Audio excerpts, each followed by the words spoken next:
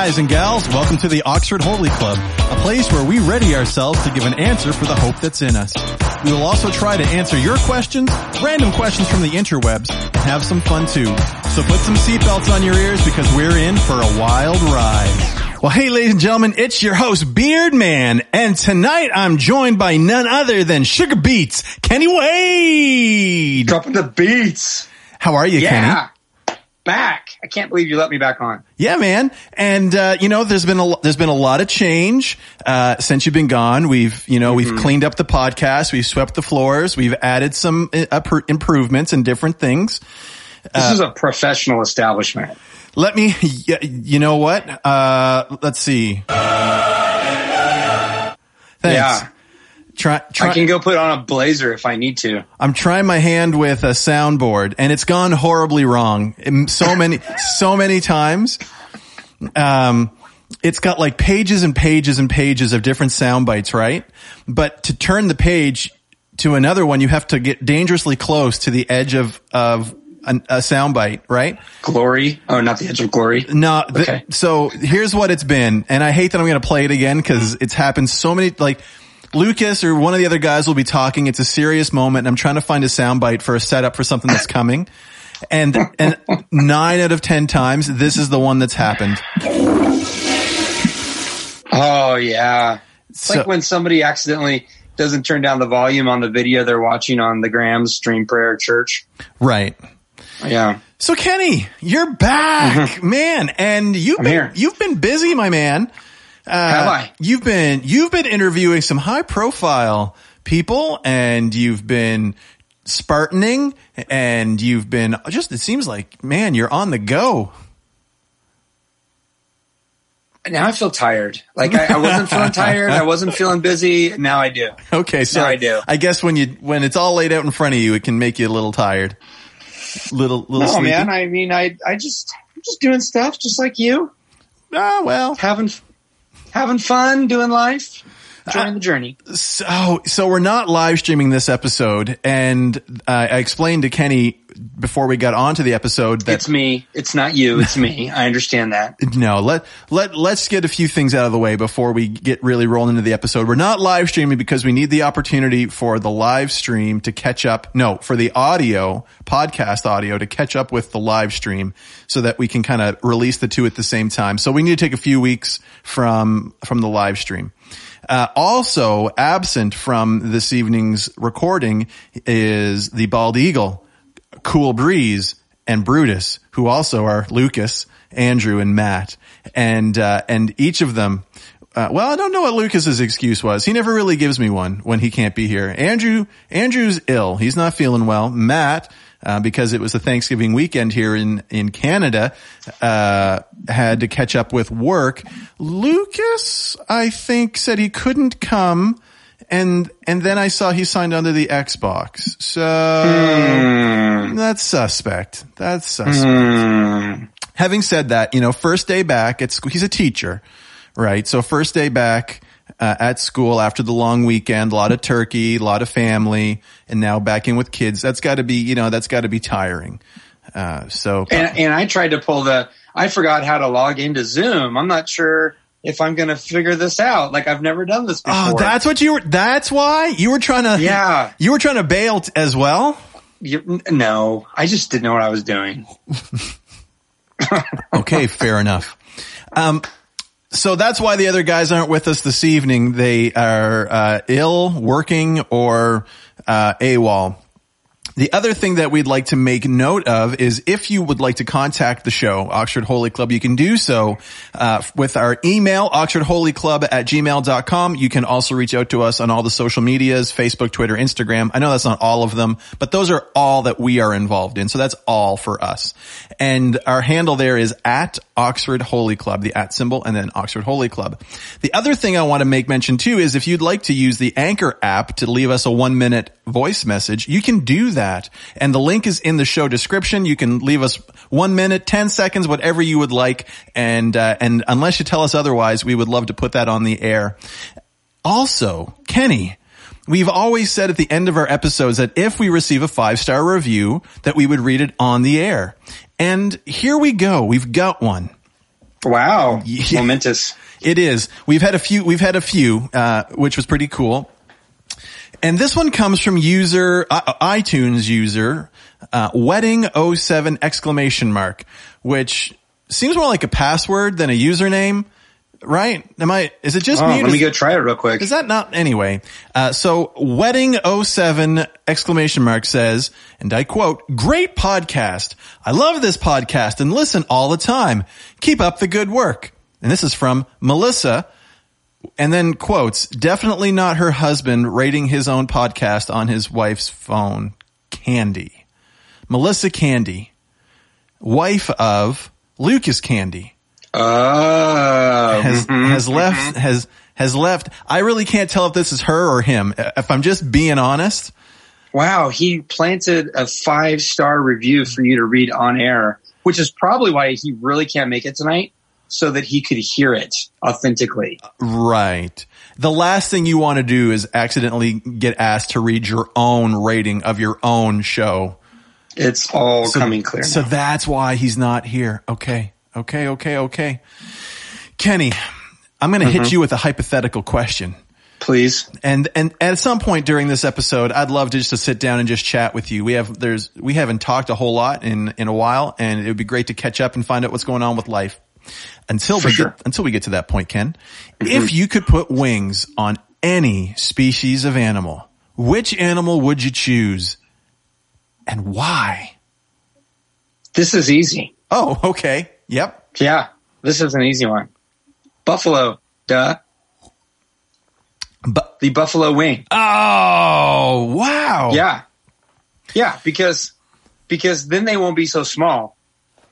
Okay, wait. Like that'll feed your family for like 6 months if you have a legitimate buffalo wing. I understand now. I thought you were saying that the buffalo are small and putting wings on them will increase the buffalo size. No, full size like bison, right? Right. Like put wings on them. Sure. There's some other complications that are going to result from this happening.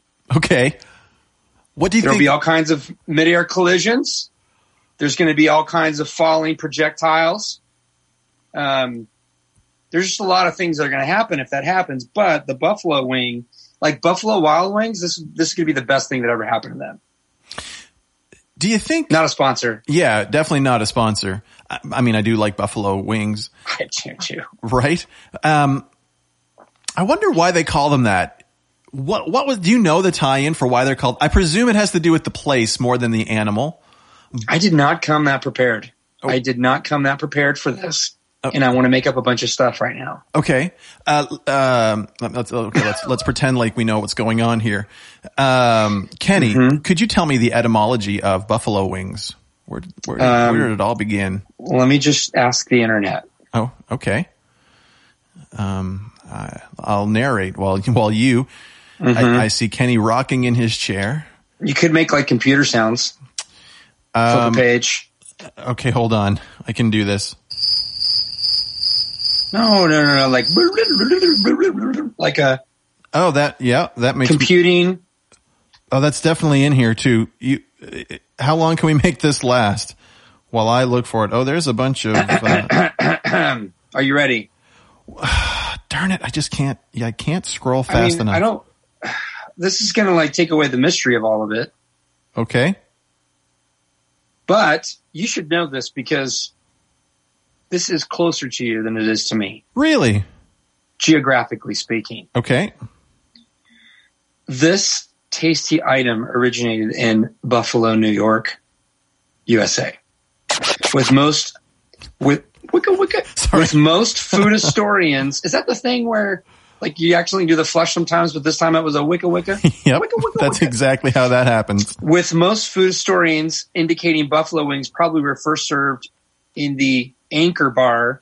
Anchor, that is a sponsor or not a sponsor? No, Anchor is not a sponsor. We don't really do sponsors anymore. Yeah. Don't do sponsors. Okay. Anyway, Buffalo, New York. That's why they're called buffalo wings. They were chicken wings and they prepared them in Buffalo, New York. And that's why they're called that. But I think a wing should go onto a buffalo and a bison, like a North American bison. I think a wing should go onto a North American bison. And I think a wing should go onto a North American bison. Water buffalo, they're mean. They're mean. Oh, everybody loves a water buffalo. They're mean. Okay. Doesn't matter if they're fat or slow. They're mean. All right. You know what? For me, I'm going pigs. I thought long and hard about this one. And yes, this was good. This was my second choice. Oh, I'm glad to know that you were on there with me. Oh, I was. Because, I mean, how many times would it just be amazing for someone that somebody doesn't know that this has happened and they make the comment, oh, when pigs fly, and then you bust out, Babe, the flying pig. And they do. That's the sound of a flying pig. You have sound effects, but you don't need them Nope. because you're so good at just doing them with your face. Yeah. 2017. Okay. It's a throwback. Whoops. Time travel. Well, when you were, I found one. I've been hovering on this page because when you were talking about buffalo wings, I wanted to use the one called Yummy, and because it sounds like this, I hope it's appropriate. Yummy. Yeah. Yep. Yeah, yummy. Yummy. So, I'm thinking pigs, and Lucas made notes, and because he's not here, I think we're going to use his notes. Well, I think they're worth mentioning. Lucas chose horses because then we have Pegasi, which is of course the plural of Pegasus, which is the flying horse. And that's a magical world that I can get behind. Yeah. I think if this is logical. If my kids had the opportunity to choose what they would put wings on, I think my daughter would choose a horse to put wings on because that's magical, mystical. Could you imagine if I had the power to choose this and every kid was watching and is hoping for a magical flying horse and I chose pigs? I'm just saying. Yeah, but that's impossible. Like, if pigs could fly. I mean, that's why I thought of that. Like, it's just like that impossible dream that you have could be a flying horse. Yeah. If pigs could fly. Okay. So. Pegasi. Yeah. I like that. Lucas, if you're listening, in a couple of weeks, I like your answer too. This comes from Yahoo, and I didn't write down the Yahoo user, which is odd. I don't remember why I didn't, but they asked this question and I could not pass it up. We've answered similar questions, kind of in this theme, but the question is this, Kenny. Is a Pop-Tart a ravioli? Now, before you answer, I'd like for you to hear the context. They say, being it's covered, oh man, what an odd sentence. Being it's covered around and has filling inside like a ravioli, but it isn't meat and sauce like a ravioli, but same concept. That was a hard sentence. Being it's covered around and it's filled inside like a ravioli, but it isn't meat and sauce like a ravioli, but same concept. So this person has found themselves at some kind of weird child restaurant. They've been served a Pop-Tart, but they felt like they ordered the ravioli. And they would just like to know what's happening. What are your thoughts, Ken, on this hard-hitting issue today? My deepest thought about this really is Hot Pockets. Oh, Hot Pockets. Now, I think this is a Jim Gaffigan question. I think this probably came from one of his routines. Oh, really? I have no idea. No, I have probably no idea. Not. Now, let me tell you my own original thoughts to this. Not really original, but just when I read this, I went, it doesn't matter. Pop-Tarts aren't a food. Well, ravioli is actually food. It's like came from grain. Well, now hold on. It came from meat. A Pop-Tart. Tell me how a Pop-Tart is actually food. Well, it has to have food components for it to be edible. Is that the case? I don't know. I don't know if that's true nowadays. This is a highly processed square of frosting and sprinkles and pastry substitute. Okay. Oh, do you think it's pastry substitute or is it pastry? I don't know. I here. This is my guilty food conscious talking because the child in me absolutely loves Pop-Tarts. Sure. But the aware adult in me says, this is not food. Now that you're woke. I'm eating it like it's food, and I can eat 12 dozen of them at a time. And I feel not great afterwards. No, you wouldn't. You wouldn't feel good. Is that really the record? Is that the waiter? Can't the waiter record? The Wade record? Okay, okay, if we could go back in time. The heavy Wade belt? This is my short answer. Is a Pop-Tart a ravioli? Doesn't matter. Pop-Tarts aren't food. Raviolis are. Okay. I disagree. That's great. With you. I disagree. They've got to be food. I'd like to think that we wouldn't serve a non-food item to our children. I get that they're totally unhealthy. I also get that we serve cheese slices that are one ingredient away from plastic. So I get that we're probably pushing the envelope with these things and to give them the shelf life that they need and to give them all this different stuff. Like, we're probably pushing boundaries that we shouldn't in the culinary space. But I have to believe in my core that is in your gut, in my gut, that it is a pastry. Because if Pop-Tarts aren't food, then Pizza Pops aren't food. Oh. And I can't live in that world because explain a Pizza Pop. So a Pizza Pop is very much like, what did you mention? A Hot Pocket, but imagine a Hot Pocket, but pizza. So it's got it's not a pastry, but it's shell. I'll follow. It's shell, and it's got all the cheese and the meats inside, but they're all diced and cubed, and because that's how meat really comes out, is just like that. And then you microwave it right out of the buffalo. You microwave it for 3 minutes, and then you've got this steaming hot pizza thing. And I'm not going to lie, I live a 5-minute bike ride from work, and instead of going home for lunch, I bought 2 boxes of Pizza Pops and have been eating those. And feeling terrible, by the way, when they're done. Really? Well, yeah, because, again, I feel like we're pushing the envelope of what is food with those. But what is food? Okay, thank you. Not that you're agreeing with me, but it sounded similar to agreement at some level. So tell me what a ravioli is then. So let's just get back to the heart of this question. I feel like we're trying to now wrestle with a meta question of what is food, but we just need to bring it back down to the micro level here of what is a ravioli by its definition. I feel like ravioli should have meat in it, and so a Pop-Tart by that definition wouldn't be a ravioli because it doesn't have meat in it.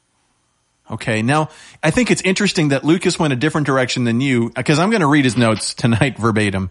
He said that a ravioli must be pasta. So you're more on the meat side. He's more like a little meat, like it's a little pasta pocket with the meat inside. Right. But is the ravioli a complete thing, or is it the style in which it's made?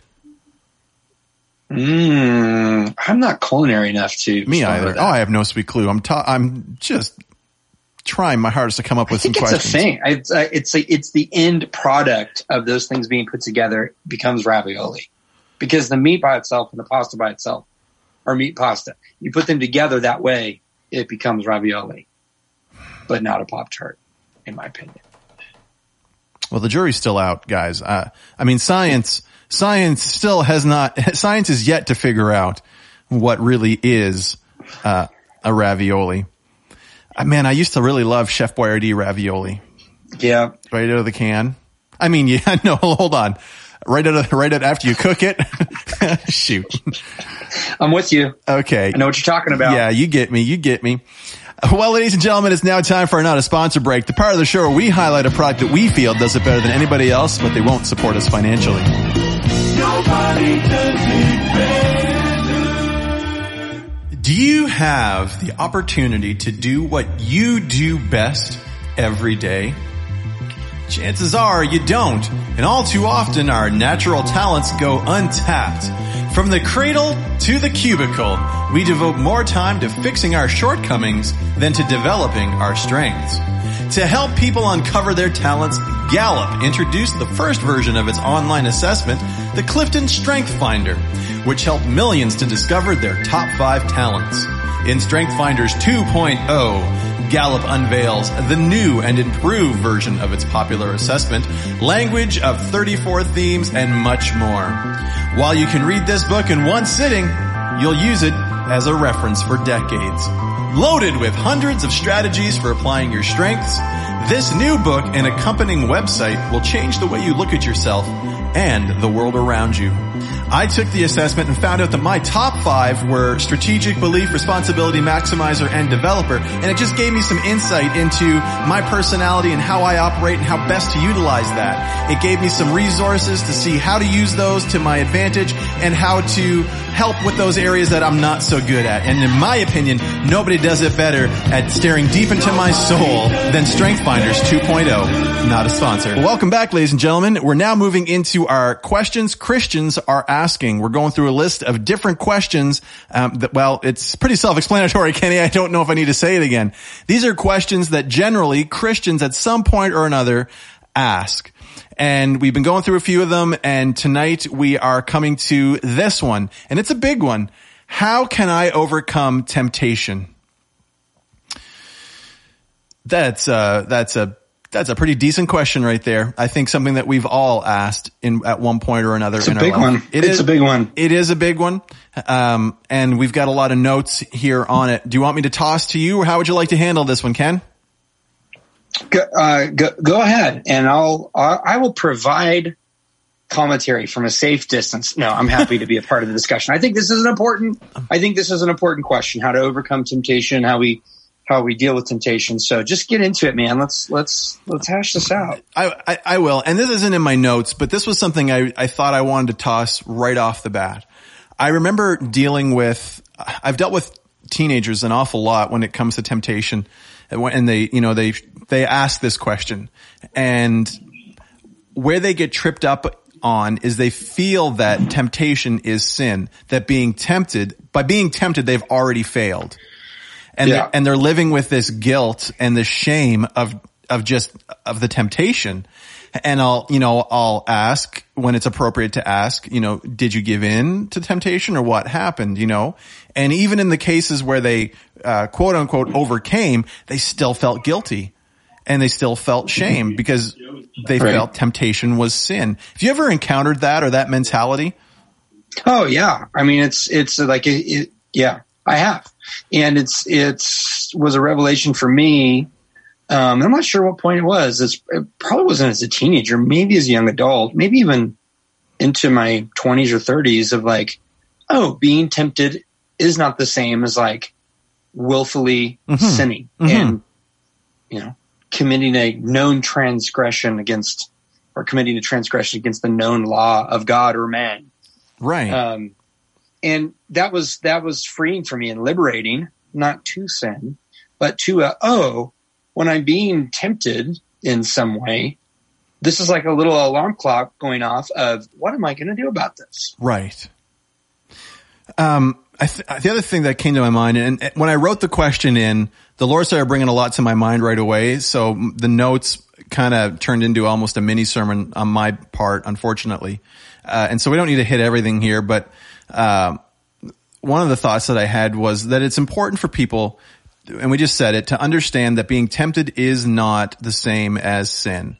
And Kenny, you make a good point of it's a flag, right? Like, okay, what are we going to do here? There's that fight or flight moment where you're faced with the decision of, am I going to give in or am I not going to give in? And I will say this, sin is appealing, because if it wasn't, we wouldn't give in. When temptation came, if we recognized it for what it was, sometimes, you track what I'm saying here? Yeah. Sin ultimately is when we're giving into playing God in our lives. Oh, absolutely. Absolutely. When it comes to temptation, it's important to know that you're not alone in being tempted. Oftentimes people feel like I'm the only one that's going through this or the only one that feels like this. And in 1 Corinthians 10:13 it says, "No temptation has overtaken you that is not common to man. God is faithful, and he will not let you be tempted beyond your ability. But with the temptation, he will also provide the way of escape that you may be able to endure it." Yeah. Now, that can almost be that could almost be a generalization, because there's a few things that are important to understand there. That God won't let you be tempted beyond what, people will say, well, God's not going to let you be tempted beyond what you can bear. Okay, well, what is your relationship with the Lord like? Like, to me, when I look at something like this, I kind of look at this as though this is, that there's a good relationship with the Lord. So that you are sensitive and aware of what he's doing in your life. I'm not sure if I'm making sense with that. I'm following you. Yeah. So yes, God will provide a way out, but you need to kind of be in tune with what the Lord is doing in your life to recognize that. And the other thing too is when we talk about temptation, that Jesus was tempted. Hebrews 4:14-16 says, "Since then we have a great high priest who has passed through the heavens, Jesus, the Son of God. Let us hold fast our confession, for we do not have a high priest who is unable to sympathize with our weakness, but one who in every respect has been tempted as we are, yet without sin. Let us then with confidence draw near to the throne of grace, that we may receive mercy and find grace to help in the time of need."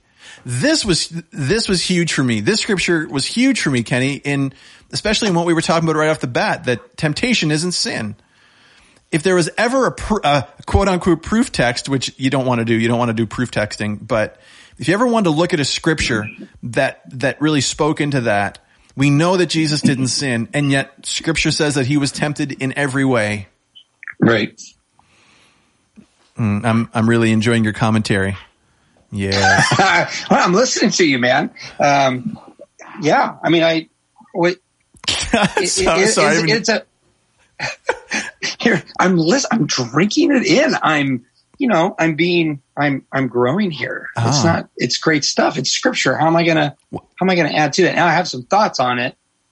This is another mind-blowing kind of revelation for somebody whether you believe in that Jesus is the Son of God or not, but the idea that Christians believe that Jesus was tempted, and also that he was sinless. And so if he was tempted and he's sinless, then temptation can't be sin. But for a lot of people that maybe are struggling in their walk with God or the relationship with God and feel like God is inaccessible, far away, too transcendent, and not enough right, present and imminence. Oh, Jesus was tempted like me. Mm-hmm. Well, if he can do it and he's given me the Spirit to help resist temptation, then I can do that too. Doesn't make me Jesus. But man, could you imagine, being on the cross, knowing that you could command all these legions of angels and just just on your own, just be like, I'm out. I'm done with this. Yep. This is over. And man, that seems like it would be the greatest place of temptation. Oh my goodness. Yeah. Yeah. I mean, as humans, we have an innate, need or, instinct for self-preservation. Do you know what I mean? Like, yeah. Yeah. And so I think you're dead on. Something like that where he knew what he was here to do, but he's still fully man. He felt every bit of that and had the authority to finish it, however he wanted. And yet he still chose to go through with it. That's crazy, Ken. I had never thought about it like that. I think the temptations he must have gone through with his disciples of just putting up with this motley crew of people, yeah, day in, day out. Like they were doing life together. They were like on the road, living, life together. This group of guys, and there was a lot of other people around, and they were staying at other people's houses. Man, just think about the people that you live in community with, and the little irritable things, and the things that Jesus could have done if he wanted to. Right. just to mess with people. Huge temptation for me. In that situation, huge temptation. Seriously though, yeah. He probably dealt with more temptation than we did because he could do more than we probably could. Do you know what I mean? Like one of his disciples is mouthing off. Well, I'm just going to say silence. And he's silent. No more mouth. Right. Yeah. All sewn up. Ooh, that's a terrible picture. Peter. Yeah. It's getting dark. So the other thing, moving on. The other thing, that I think is important when it comes to when it comes to overcoming temptation is this idea of renewing your mind. And, Romans 12:2 says, do not be conformed to this world, but be transformed by the renewal of your mind, that by testing you may discern what is the will of God, what is good and acceptable and perfect. Now, I want to kind of pair this with recognizing patterns in your life as well. Recognizing those places and those times when temptation comes. And I remember seeing a video actually at the Nazarene Church, I believe the Nazarene Church put out a couple years ago, and they showed in this video the brain and how repeated patterns or repeated things that we do in life form these pathways in our mind. And the more we do it, the more we go to that action or the more we go to that thought, this pathway becomes, it starts off like a dirt road kind of thing, right? Where you travel it, it's bumpy, you don't always go there. But the more you go there, the road gets paved, you can go faster. And then it's like a super highway where now it's just instantly this pathway from from one thought to the next or one action to the next. You've done it so many times that you just instinctively go there now. And so when we're talking about renewing your mind, there is a literal rewriting of your brain.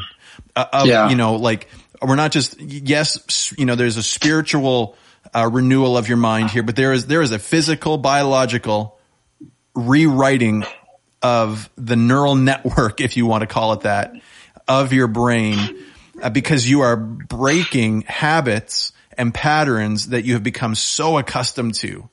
So, it could be things like staying up late watching TV, right? Sounds very innocuous and not at all dangerous.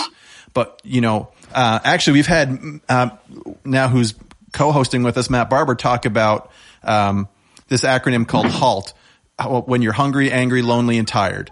Yeah, that's a good one. That those are the times when especially when the enemy hits you hard.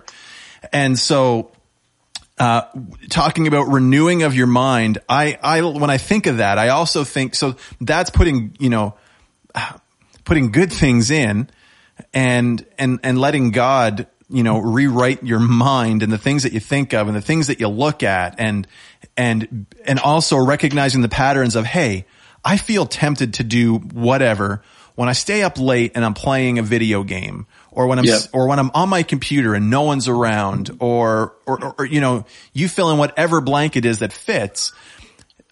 You've got to come to that place where you start to recognize those things and allow God to help break those patterns in your life.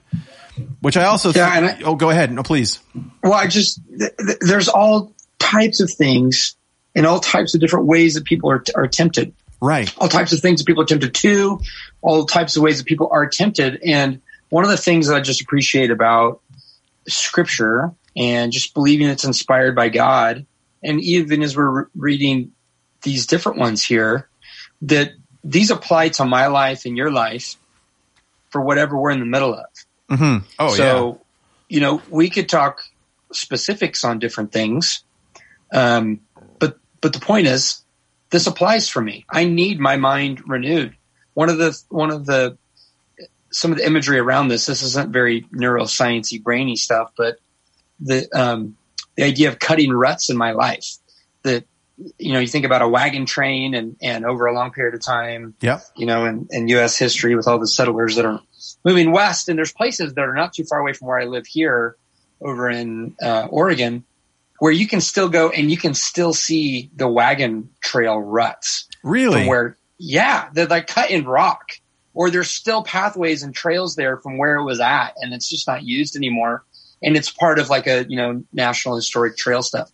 But I've thought about that, and then I've used that as an illustration before of what types of ruts am I cutting in my life?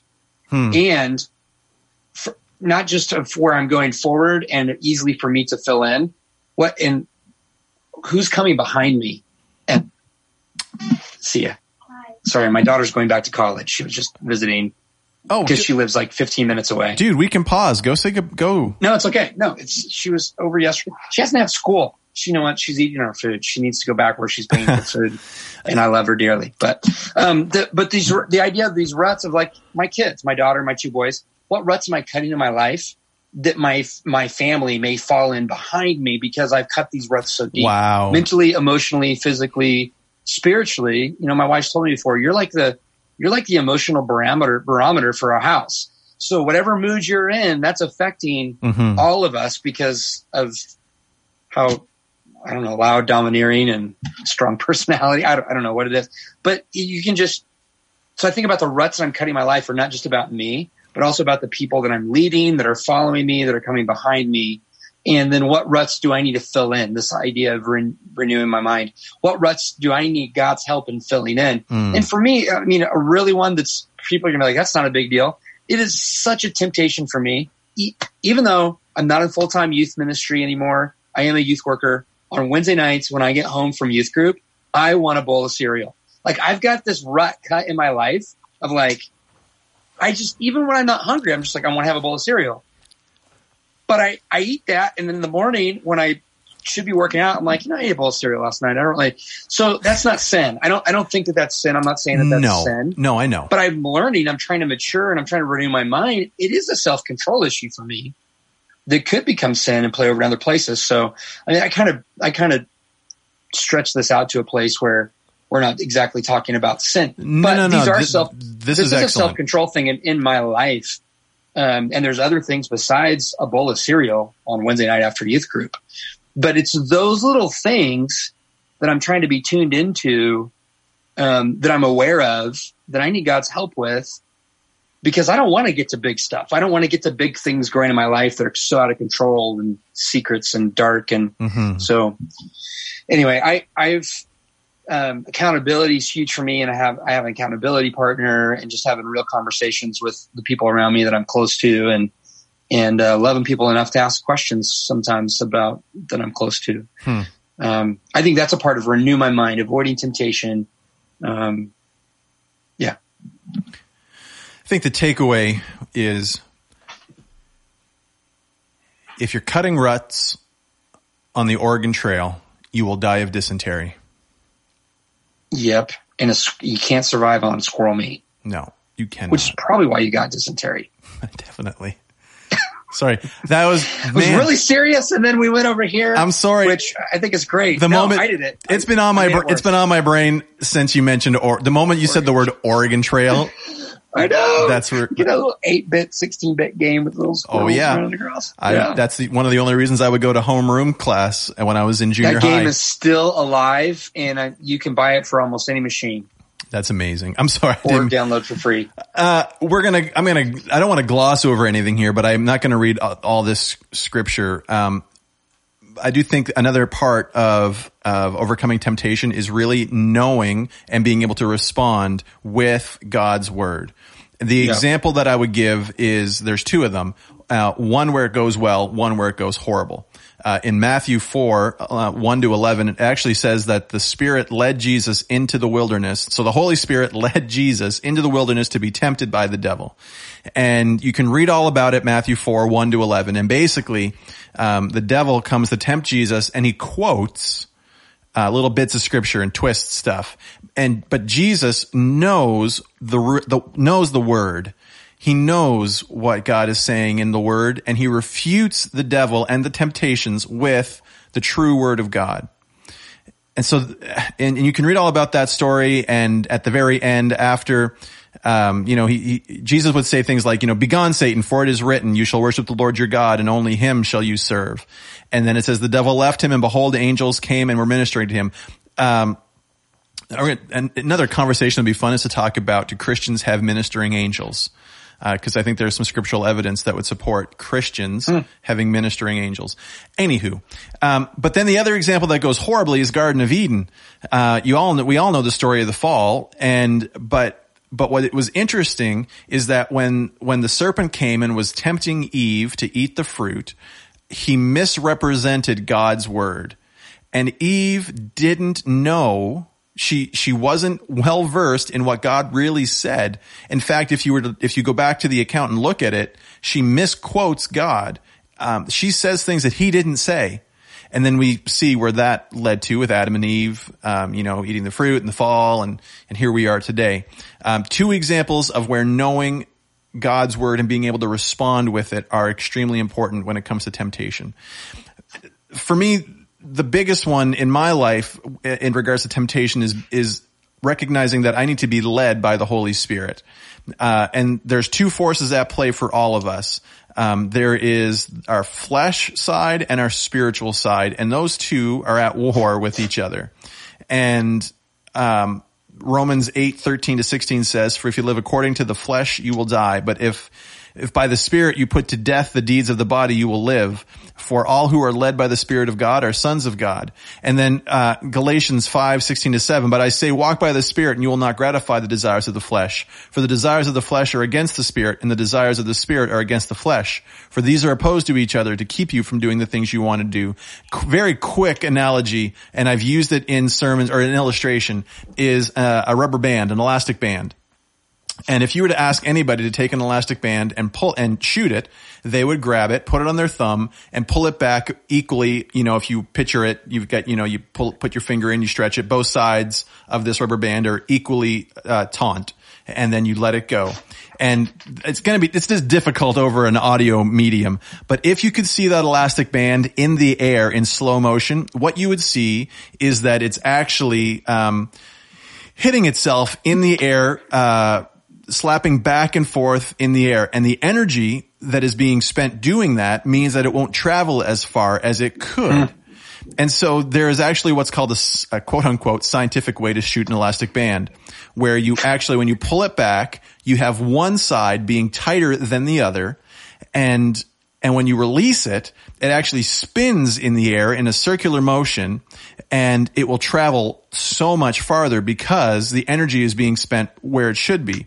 Now, how this relates spiritually is that if you were to look at that elastic band when you've got it pulled and one side is tighter than the other, you would say, if you let the Spirit lead the flesh. And so if you imagine the Spirit is being a point on this elastic band that then is going around this circle and the flesh is following and the Spirit is leading, your energy now isn't being spent in this fight between the Spirit and the flesh. The Spirit is leading the flesh in this pattern, this circle, and now you go further than you would have before. Really hard to explain. I see that you picked up an elastic band while I was speaking. I'm trying to make it work. I get the word picture that you just explained. Now I'm playing with rubber band. I got distracted. But it's good. Yeah. Somebody got a grant to research what you just explained at some point. I bet you they did. I want to find out, but I like it and I get it. I want to believe that the flesh and the Spirit don't have to be at war with each other. I agree. And that the renewing is not just of our minds, but of our minds and our hearts and our spirits and our lives and our bodies, and that's all being renewed. That's all being reconciled. That's all. But where's the weak link in the chain? Mm-hmm. For me, that's going to be the physical, whether that's whatever type of physical temptation that is, comfort, discomfort, lust, purity, right. Moderation, or 3 bowls of cereal after youth group on Wednesday night. I mean, it's just wait. Hold on, that went from 1 bowl to 3. Okay, I mean, full confession. Okay, it's good for the soul. It's except now instead of being something super sugary, it's granola, which I'm the only person in my family that eats sugar, and so everybody gets upset about because the good healthy cereal's gone. Yeah, it's true. Okay. They have a temptation to judge me because I'm the only person that will consume sugar recreationally. Well, hopefully they are being led by the Spirit and will be gracious and patient. And that can't be true. Before we move on from this, let's just ask this question. They ask, how can I? And I think we've given some examples, right? Of how you can. And I think scripture's clear that you can see that Jesus was tempted. You're not alone in being tempted. There are things that you can do in your life with God and with the filling of the Holy Spirit. So the question I want to ask is this: can you overcome temptation? I believe by the power of Christ's Spirit in us, we can. Agreed. I understand that not all Christians believe that. I think that there is theological framework within Christian history that just says we're sinners and we're always going to sin. And I tend to be more of a, we are sinners if we choose to sin, but we don't have to. Right. If we rely on God's Spirit. So can I share my favorite scripture for overcoming temptation? Please. Yeah. 2 Corinthians 10:5. This is, and it's the bottom part of it about taking our thoughts captive to Christ. Mm-hmm. That's an easy go-to one for me. Whatever the temptation is, just mentally, just quietly in my head, in my heart. Yeah. Maybe connect my head. Because I think for me, that's where temptation kind of incubates, is in my brain. That's why I think the mind needs to be renewed, is because I think about something and then I dwell on it. So if I'm going to overcome temptation, I have to recognize that I'm thinking about it. I have to have enough awareness that this is happening. So when I catch myself thinking about something that I can recognize as temptation, I quote that to myself. I want to take my thoughts captive to be obedient to Christ. That's one of my go-tos. Absolutely. Thanks, Ken. Yeah. Well, I hope that was helpful. I mean, you've got a lot of the scriptures are here, but we got to put them into practice. And I think another way to overcome temptation is, I realize you're probably trying to segue us, but no, I'm not. No, I'm not. Is, when am I tempted? And do I keep putting myself back in a situation? Absolutely. Time of day situation. Where am I? What's going on? I found patterns in my life to temptation. Yep. And so that's a renewing of mind. That's another awareness. There's steps that lead to temptation that then we harbor and cultivate, that becomes this choice of, are we going to sin?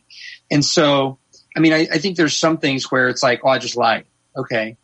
But at some point I had to become okay with knowing that I was going to lie, to where it became just like second nature in my impulse reaction. Mm-hmm. So there's these gradual steps of temptation. So if I can take my thoughts captive to being obedient to Christ, then what are the measures that I'm putting in place to make sure that I'm never ever jumping over the hedge to sin, but I'm encountering these barriers to temptation, and what am I doing about that? And that's a lot of work. That's not easy stuff. But then it becomes a habit. Right. It becomes a habit to make healthy, life-giving choices when faced with temptation, instead of just doing whatever the heck I want because I want to and it feels good and it's what I want to do, or I just didn't want to think about it. Man, that is a good thought. And you're right. And you've given us something practical to take away from this too, that we can put into practice. And you said this, we went through a lot of scriptures, but really you've got to put this stuff into practice. You've got to take this and actually live it and do it. And then it becomes a habit. It becomes second nature to take your thoughts, to take them captive for Christ. And no, I don't want to segue. This is why we do the podcast. Yeah. Right? Cool. Well, another thought is I'd rather be fighting temptation than confessing sin. Oh my goodness. Yes. Yeah. Absolutely. Ooh, can we use that? Can that what? Sure. I mean, I do. I try to live that way. I mean, you gotta put that on something. Can you put that on a t-shirt? Maybe. I'd rather be, what did I say? Okay, I'd rather be fighting temptation than confessing sin. Yes. Yeah. With I don't know what, but I was thinking of some graphic. That's just how my mind works, though. I hear something catchy like that, and I want to put it on a t-shirt. Tattoo. Bum, bum, bum. Bum, bum, bum. Sound effects. All right. Cha-ching. Cash it. All right. We're going to get out of this episode, Kenny. We've been going now for just about 50 minutes. So we're going we need to get you back on just to catch up on some things. I see some medals hanging behind you. I would love to talk about more in greater detail. I'd love to talk about how things are going at Because International. I went full time. Did I tell you that? No. Well, save it for the next episode. I'm like full time for it might be in a year. No. After people listen to this, after the other guys listen to this, they might be like, you need to let that thing breathe. Like, don't bring that guy on for a while. Come back next week. Next week? Come back next week and talk with us again. Maybe. All right. This is really late to eat dinner, Brett. I'm just kidding. I can't do this 2 weeks in a row. Someone give him a cereal. You do it every week, man. Mad props to you. It takes a lot of fortitude and discipline, and you've got good momentum, and it's a good thing. Well, hey man, I appreciate that. That's very generous of you. I really do want to get you back. I would love to hear about what it was like to, talk with Eric Samuel Tim and some of the other people you've been doing and talk about your podcast. And why don't you give us a plug on the podcast before we get out of here? Oh, okay. Yeah, well, I mean, I'm a noob at this, and so my role with Because International is the church suite manager. And we wanted to try something that was going to add value to churches that might be partnered with us. And I'm going to give a plug to a lot of things, to our VBS as a mission project, or to their youth ministry using our Shoebox curriculum series, or Operation Christmas Child, or you just want to take the Shoe That Grows on a mission trip. So we've got all these churches. We have a lot of churches interdenominationally that are connected to us. So we thought, what if we started growing out some resources of, really, it's me thinking, who are interesting people that I'd really like to talk to, that I've known and have access to get this thing started. So Steve Corbett, when Helping Hurts, had him on a couple times. Talked to a lady named Joan Endicott, that's a speaker, author and writer. Now I'm blanking on the people. Eric Samuel Tim was on there. Fuzz Keto from Australia. I'm interviewing Japheth, that's the one international employee for Because International, but he's Kenyan and he lives in Nairobi, and we have a factory opening up in Nairobi now. Wow. Well, a manufacturing plant that's beginning to produce the shoes. It's already, but it's producing jobs that are there. So this podcast is like reaching out to people, one, that are connected to Because in some way, or two, that I just think are really interesting. I don't know if do you know who Mark Yaconelli is? I don't. Mark Yaconelli, his dad, Mike Yaconelli, was one of the founders of Youth Specialties. Okay. Youth ministry resourcing stuff. And Mark's been really formative in my journey for Sabbath concepts and Sabbath retreats and stuff. I'm interviewing him in November. I think he's going to be our November podcast. We'll see. I just do one a month. I'm not like hardcore and veteran. Like, how many episodes in are you with the Oxford Holy Club? Including this one. This is, I believe, episode 68. That's amazing. Yeah, it's been fun. Unfortunately, I haven't had I say unfortunately, I've enjoyed like having you and having other guests that come on. It's easier for us to just have the same crew, but I really do like having different people on and getting different voices and thoughts and opinions as well.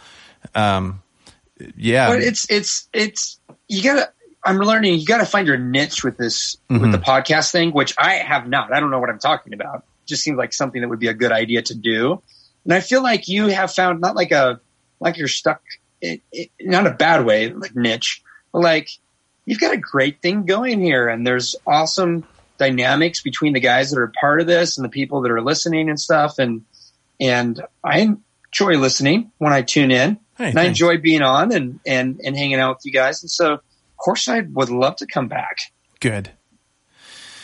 Well, we'll get you on, Kenny, again, because like I said, I want to hear more about what's going on in your life, because you're one of those interesting people that I like talking to and hearing about and catching up with. Oh, thanks, Brad. So before we go, two quick things. If you were to stop eating, Kenny, this comes from Yahoo Answers. If you stop eating, can you also stop brushing your teeth?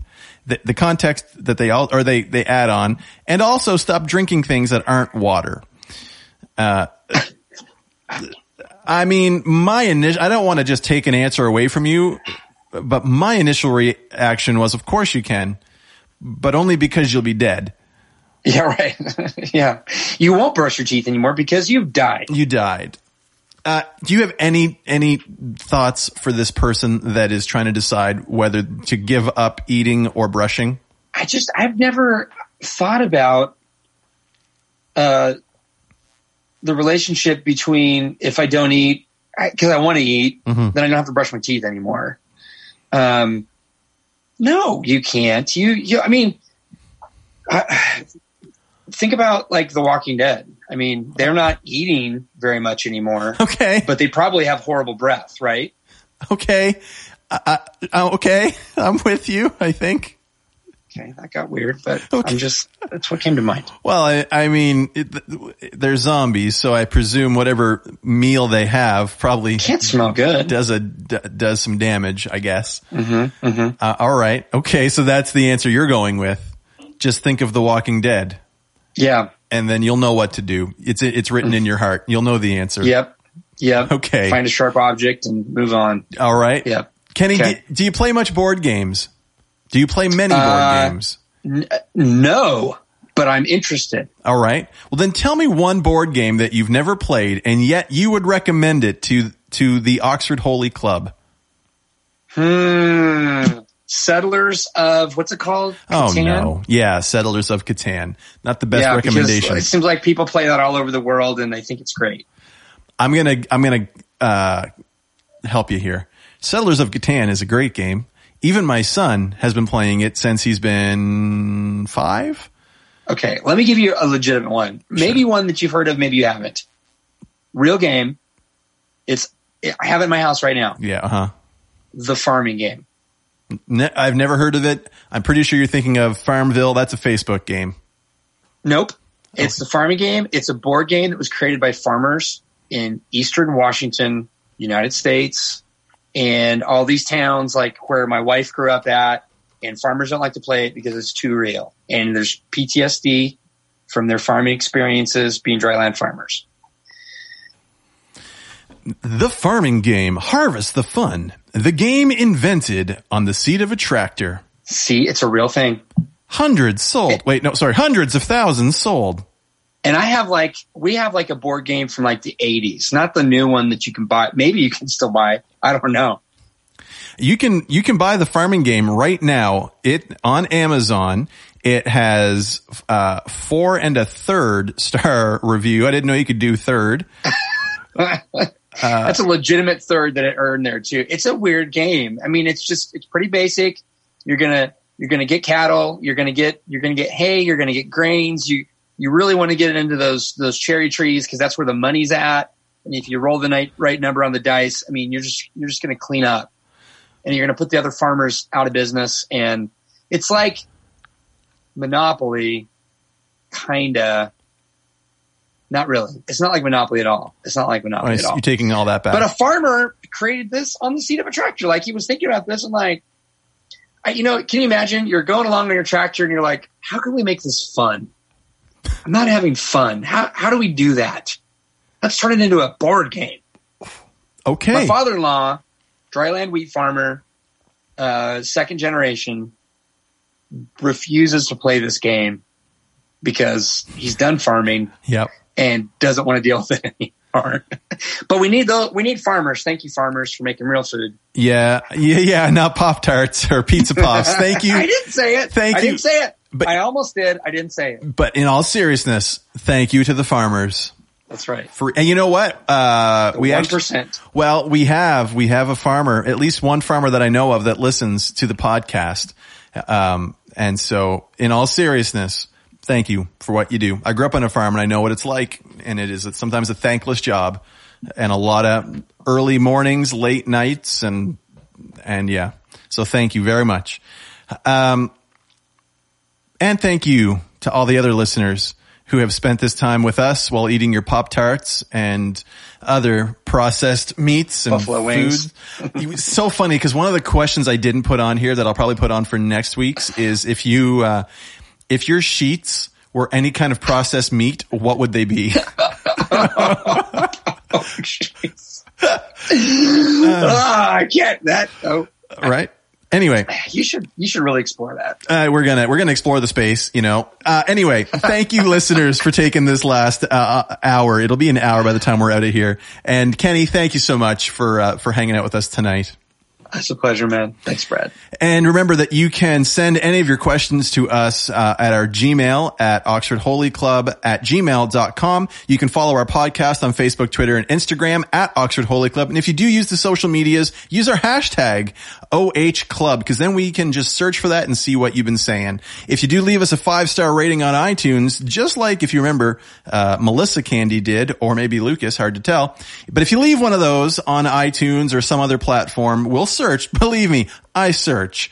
If we catch it, we will read it on the air. And not only that, but you can call into the show and leave a 1-minute voice message. The link is in the description for that. Ask us anything or leave us a comment. You know that we don't pay to advertise because we keep telling you, and you've never seen us advertise. So any growth that we have comes from you sharing and liking and promoting it on our behalf. And we really appreciate that. But more importantly, until next time, keep spiritually fit and have fun.